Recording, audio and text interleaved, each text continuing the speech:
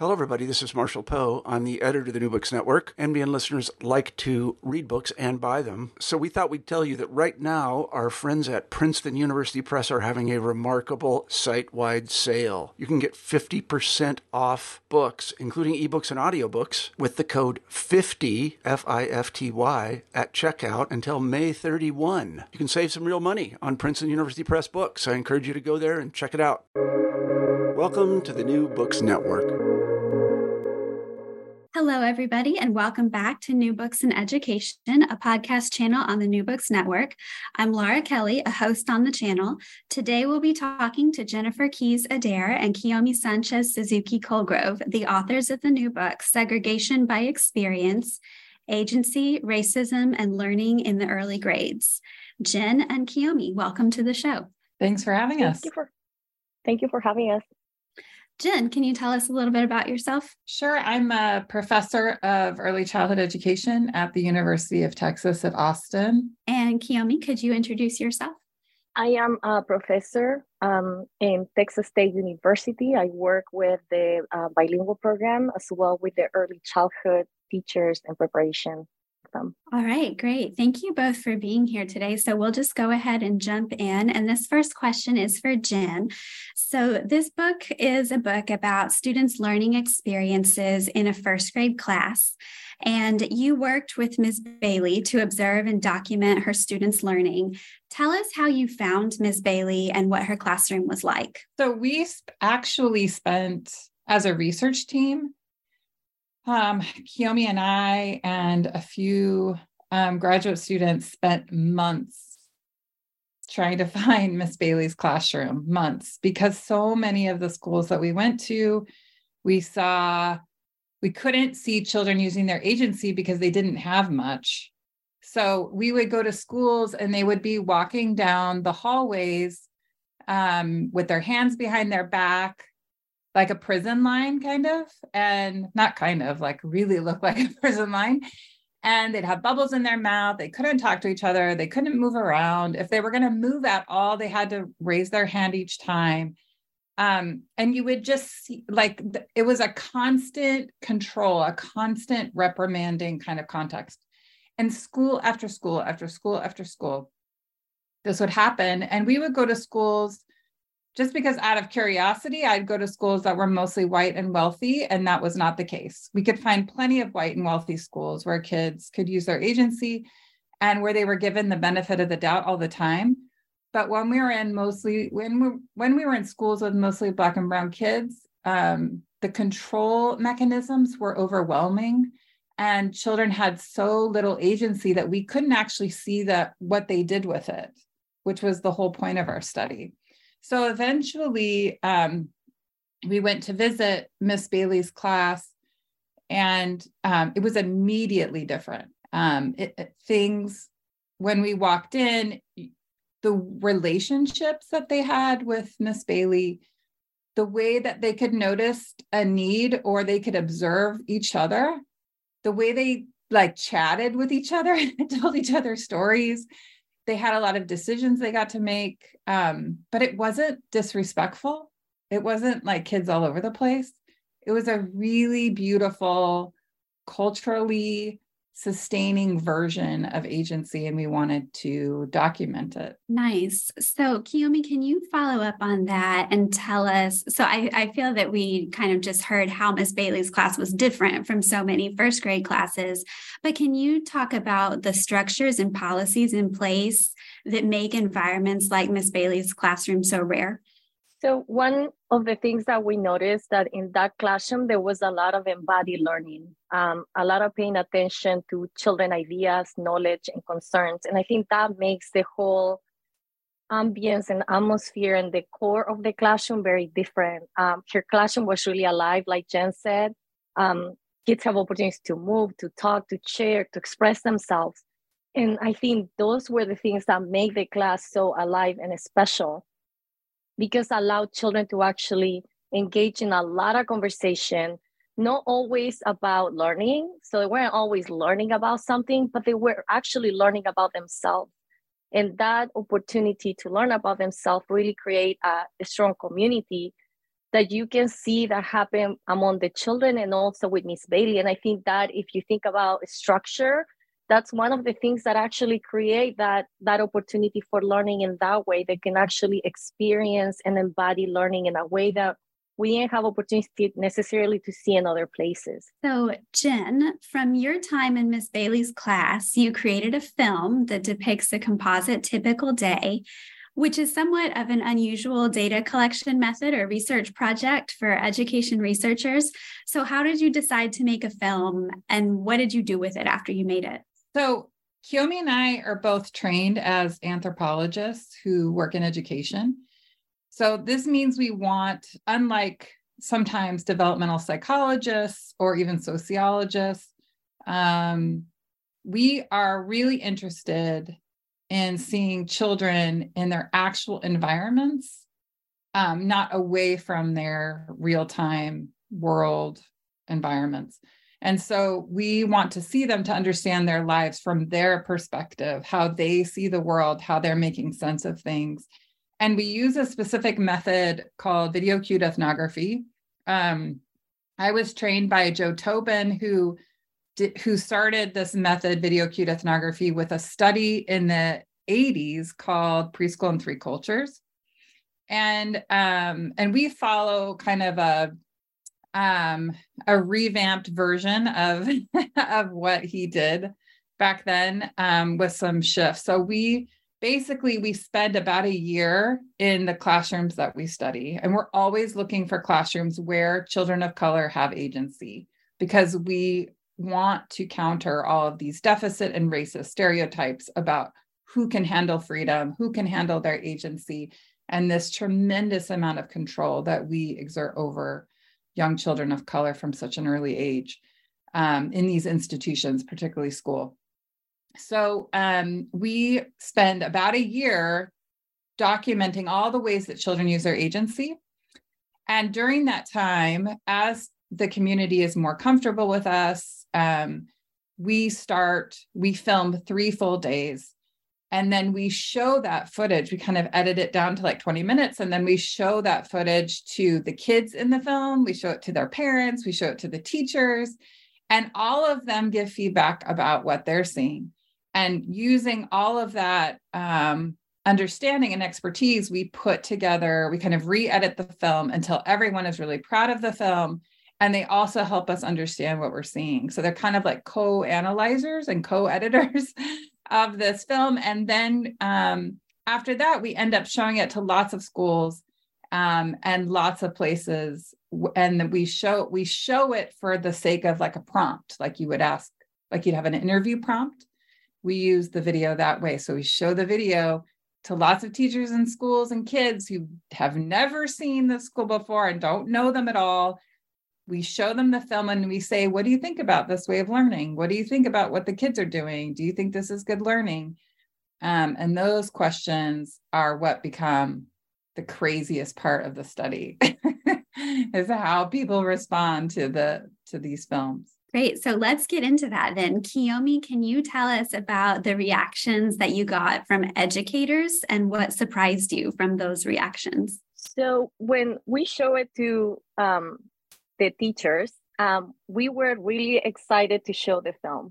So Jen and I were like, okay, this is so awesome. They're going to get to see this amazing classroom. We want them to see it. And we were really looking forward to their feedback.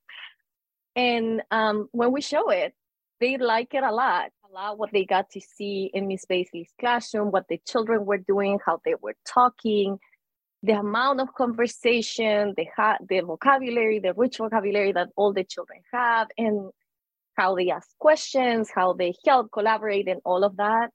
But unfortunately, when they come to actually thinking about their children, we got to see a lot of deficit ideas about their communities where they were working and the children that were working. And that was really heartbroken for us. But they got to give us an explanation and talk to us about the reasons why they think that what they got to see in Miss Bailey might not actually work in their classes. And one of them, and you're familiar with that word, was the word gap argument, deficit views of the family and the children, and also there's a lot of pressure for standardization, exams, tests, and get children, especially because we work with a lot of bilingual classroom and ESL classrooms, the idea to move them into English. So there were many reasons for that, but that was one of the things that we noticed from the teacher. While they like it a lot, they didn't see the possibility to actually implement it or do some of the stuff with the children, even though they really like agency and they felt that was really important. So that was kind of like a heartbroken, but it was a great way to think about the work that we continue to do. And then what happened when you showed it to parents? How were parents like or different from the teachers? The parents, they actually, the video cue ethnography works so beautifully in the way that most of the parents that we interview were Latino immigrant families. And so they participate in the schooling with their children. They go, they participate, they go to parties, chaperone, they go to parent-teacher conference. But they really don't get to see the classroom in action. So they don't get to see what learning and happen actually in the classes. So the video, the film was really a window for them to see. So when they got to see all the stuff that the children were doing, they liked some and they didn't like some of them too. They have concerns over certain things, like when they were working on they were paying attention and spend some time in the accident. To give you an example of how they were deviating maybe from the curriculum. We learned that parents are very familiar with the curriculum. They're familiar with the things that children are doing, but they never get to see the practices in place. So that was really interesting how they were concerned. I'm sending my kid to school to learn, not about accidents, but about these things. While in the same focus group, you have parents who really like the accident. So the dialogue that creates the film, it's very rich, where parents are kind of responding to one another and trying to explain the way they think about this stuff. And one of the things we learned too is that they were very grateful to participate in the study, because many times are not asked about their opinions, what they think, their hopes, and what they want for their children. So I think that was something that happened in almost like a plática, where parents support each other, give advice to one another. So it's quite magical what happened, especially, it happened with all the focus group, but with the parents in having this opportunity to view what is schooling in the US. That is something that they really don't have the opportunity to see or witness. And Jen, what about children when they watched the film? What did they think? So Kiyomi's used the word heartbroken a few times. This is the real heartbreaking part is we showed the film to 99 children. And 99 children thought that the practices in the film, the children getting up and helping each other without raising their hand, teaching each other, reading together, choosing what they read, all of these things were bad. They were bad behavior. The kids should be in trouble. The kids shouldn't get up. That's the teacher's job. Knowledge to the 5 and 6 and 7-year-olds that we interviewed was knowledge was only inside of the teacher. It did not come from them. So, and that was true no matter where we showed the film. So that happened. It didn't matter if it was a border school, urban school, suburban school. The kids responded the same way. And it really showed us how deeply internalized these ideas about who they are and what they're capable of, how early that starts. And because they couldn't use their agency, all of the stuff on the screen didn't make any sense to them. It didn't have anything to do with learning. If learning comes only from the adult in the room, and it comes from control, like if you open your mouth, they would say things like, if I open my mouth, the ideas will leave my brain. So like any kind, and this wasn't one, we never offer examples that happened one time because we're anthropologists, we're interested in patterns. So like these were things that were said in different contexts that didn't know each other, but they had the same reaction to the film. And obviously that was surprising to us. But also very eye-opening, how early kids learn what society expects of them and the very different ways in which children are told what learning is. And for anyone that's gone to college, or has learned a trade to any kind of like high quality level, you know that learning is not simply following directions. Learning has to do with mastery and trying something over and over again and experimenting and watching and observing and getting help and also teaching others. Like learning is so complicated. And yet these 5, 6, and 7-year-olds had already internalized that really what society expects of them is for them to be quiet, to follow directions, to be still, to be silent. And to me, that is basically how racism and white supremacy works. Is certain people get those messages and white wealthy kids don't. So that leads us. Can I add something? Yes, please. Sorry, Laura, can I add something? And this is, I think what Jen just described is what is the most depressing thing, because we know that bilingual children need to talk, to practice. And when they were in those quiet spaces, that really didn't help for their learning, to ask questions or communicate, things that really happen in the film, but they didn't have that opportunity to do. And understanding that that's learning, that is very problematic if you're trying to learn, to continue to develop your language and learn your language and also learn English. So it was very, I don't want to say heartbroken, it was very frustrating to see it. Sure. Yes. Thank you for adding that. So this question is for you, Jen. The title of the book is Segregation by Experience. And across the book, you use the idea of the racial contract to theorize and explain your data. So can you tell us about how this theory, as well as your theorizing about agency and racism, helped you make sense of the experiences available to children in early childhood education? Sure, I will give it my best shot. In the book, actually, the chapter that really goes deeply into the racial contract was moved from the beginning of the book to the end of the book. And for lots of reasons, but one of the reasons is that it gets so complicated and it feels, Charles Mill's work on the racial contract and a lot of his political theory really aims to show how intentional racism and white supremacy is. And that's really hard for particularly white people to swallow. I think most people of color know that. They experience it all the time. But I think for white people, it feels really harsh and a little like extreme.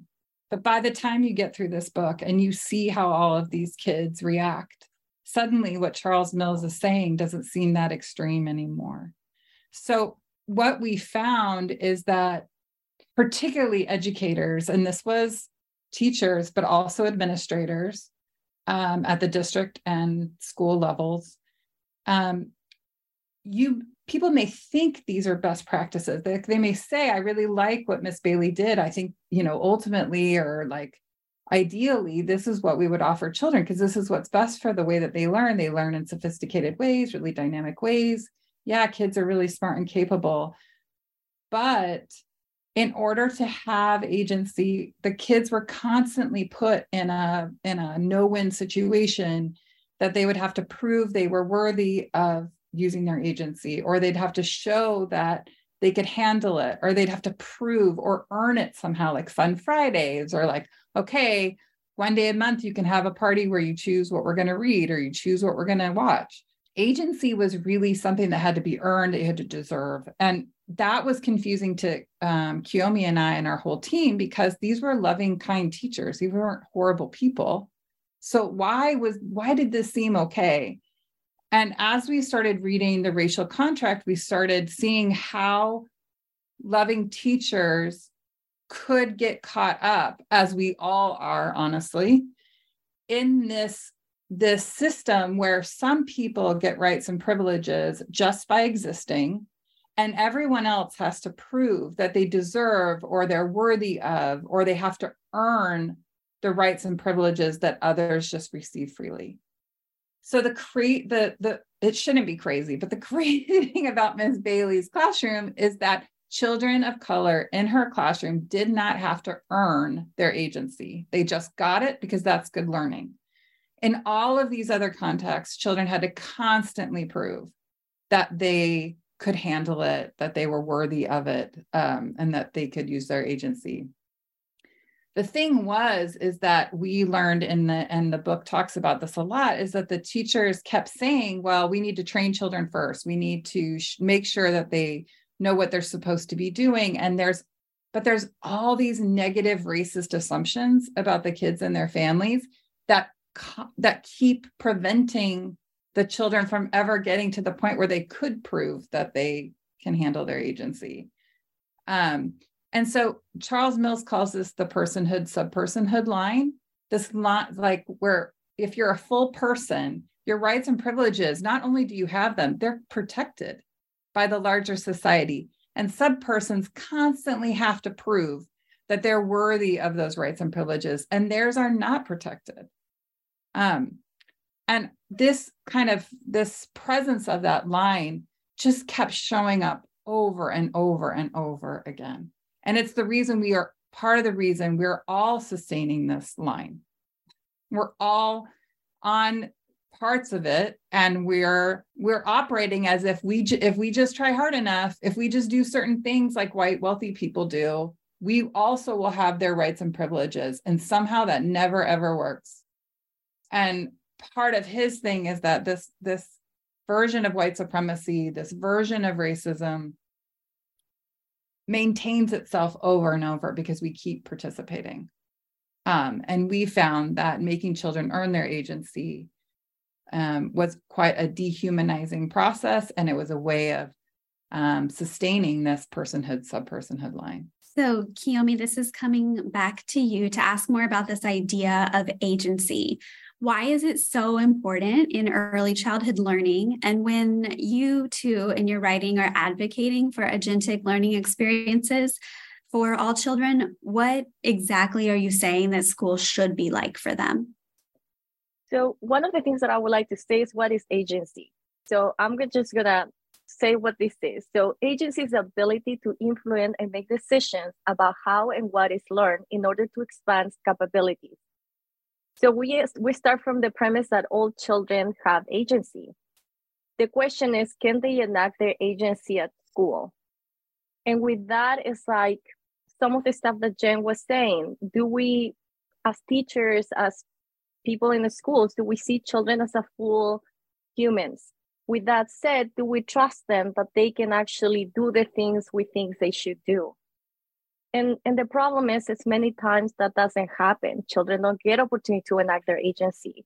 So to me, it's the question, what exactly we need to do is actually to think about, are we allowing children to enact their agency in the classroom?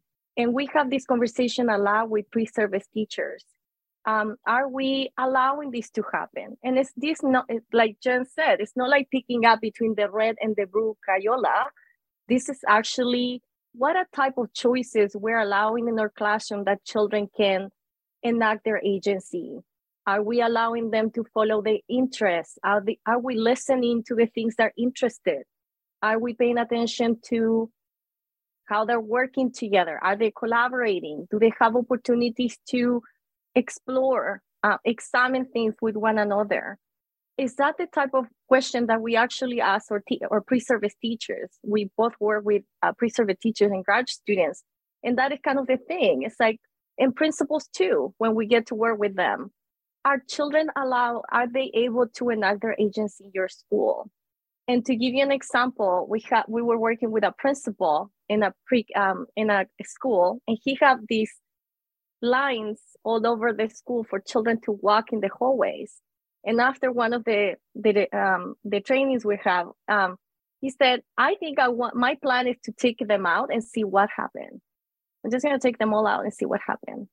And he did. And what happened is kids didn't go wild. They didn't walk on the walls. Nothing went crazy. They just actually got to walk in the hallway. And so is to prove like this idea of like really looking at the, for teachers and administrators, looking with the lenses, like if I'm looking with lenses of agency, how do I reimagine these spaces that I've been working and function this way forever, but why does it make any sense to do those things that we're always been doing? And can we incorporate other ways to think about children in a way that see their fullness, and how Mills is saying, like the full humanity of young children? Can we do that? And when that happened, many of the stuff that actually happened in Miss Bailey can happen in many schools. It was her classroom. It wasn't the whole school that functioned that way. It were decisions that they make as a class and because of the sense of community they have. So I'm not sure if there's like a magical way to think about this, but actually to examine and to explore our own practices and how we envision those spaces for children in a way that humanize them, respect them, and allows them to enact their agency that all of them do have. Well, the next question was going to be, what is the magical way? So, Jen, do you have any insight here on the policies or practices that would make sure kids do get more agency at school? Yeah, it's not magical necessarily, but we are finding things that that seem to be working, or that at least help.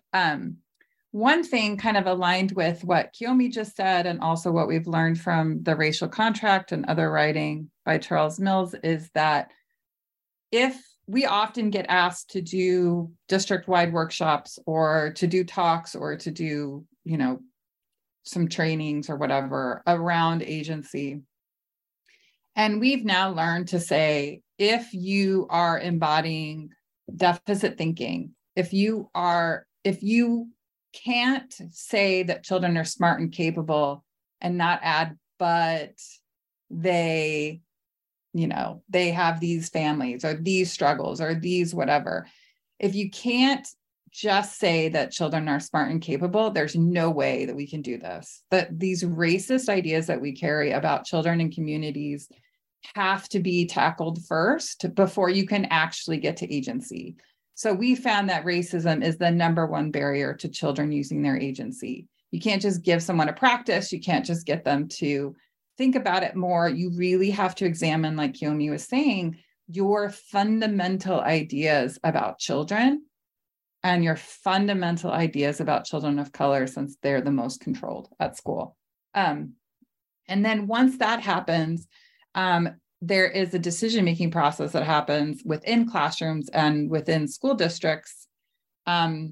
Principals often don't know a lot about early childhood. So part of it is teachers getting together.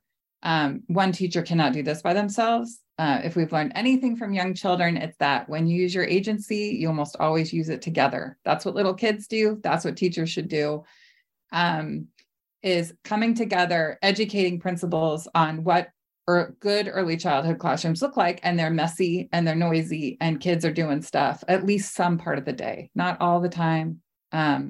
Teachers get to have their preferences too, but kids need some time to use their agency every day.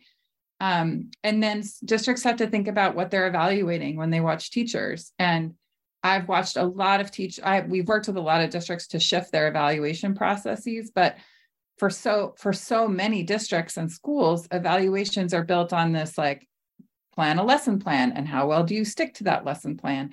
And if you're following agency and you're opening up that space, following exactly the plan you had before is actually terrible, and means that it doesn't matter who the kids are in front of you. You're just going to do whatever you're going to do anyway.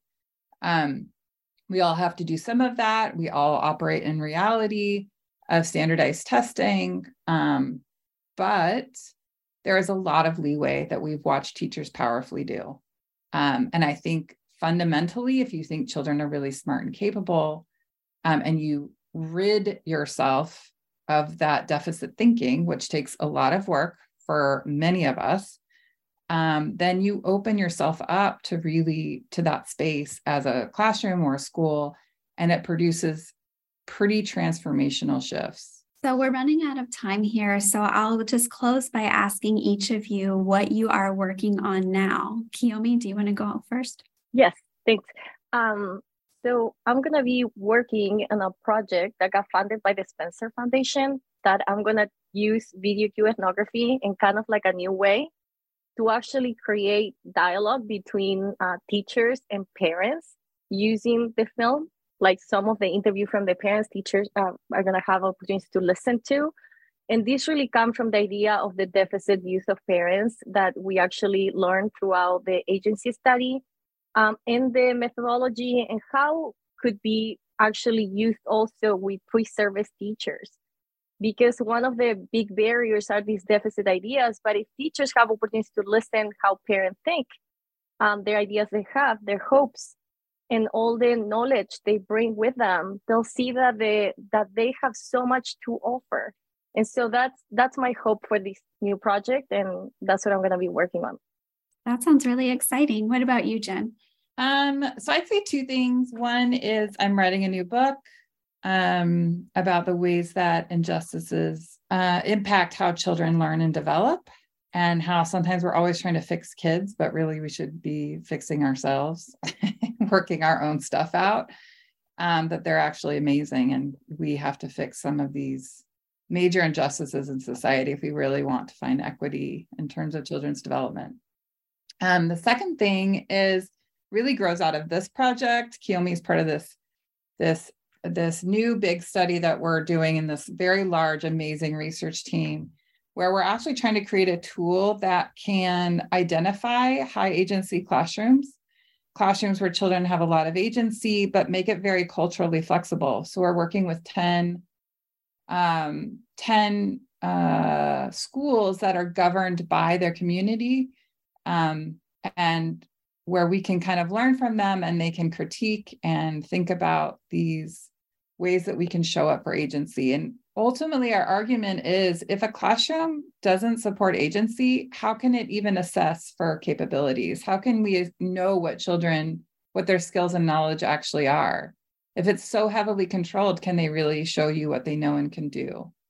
So we really think that you have to assess the allowance for agency in a classroom before you can assess children and have trust that you're actually getting a real view of what they know and can do.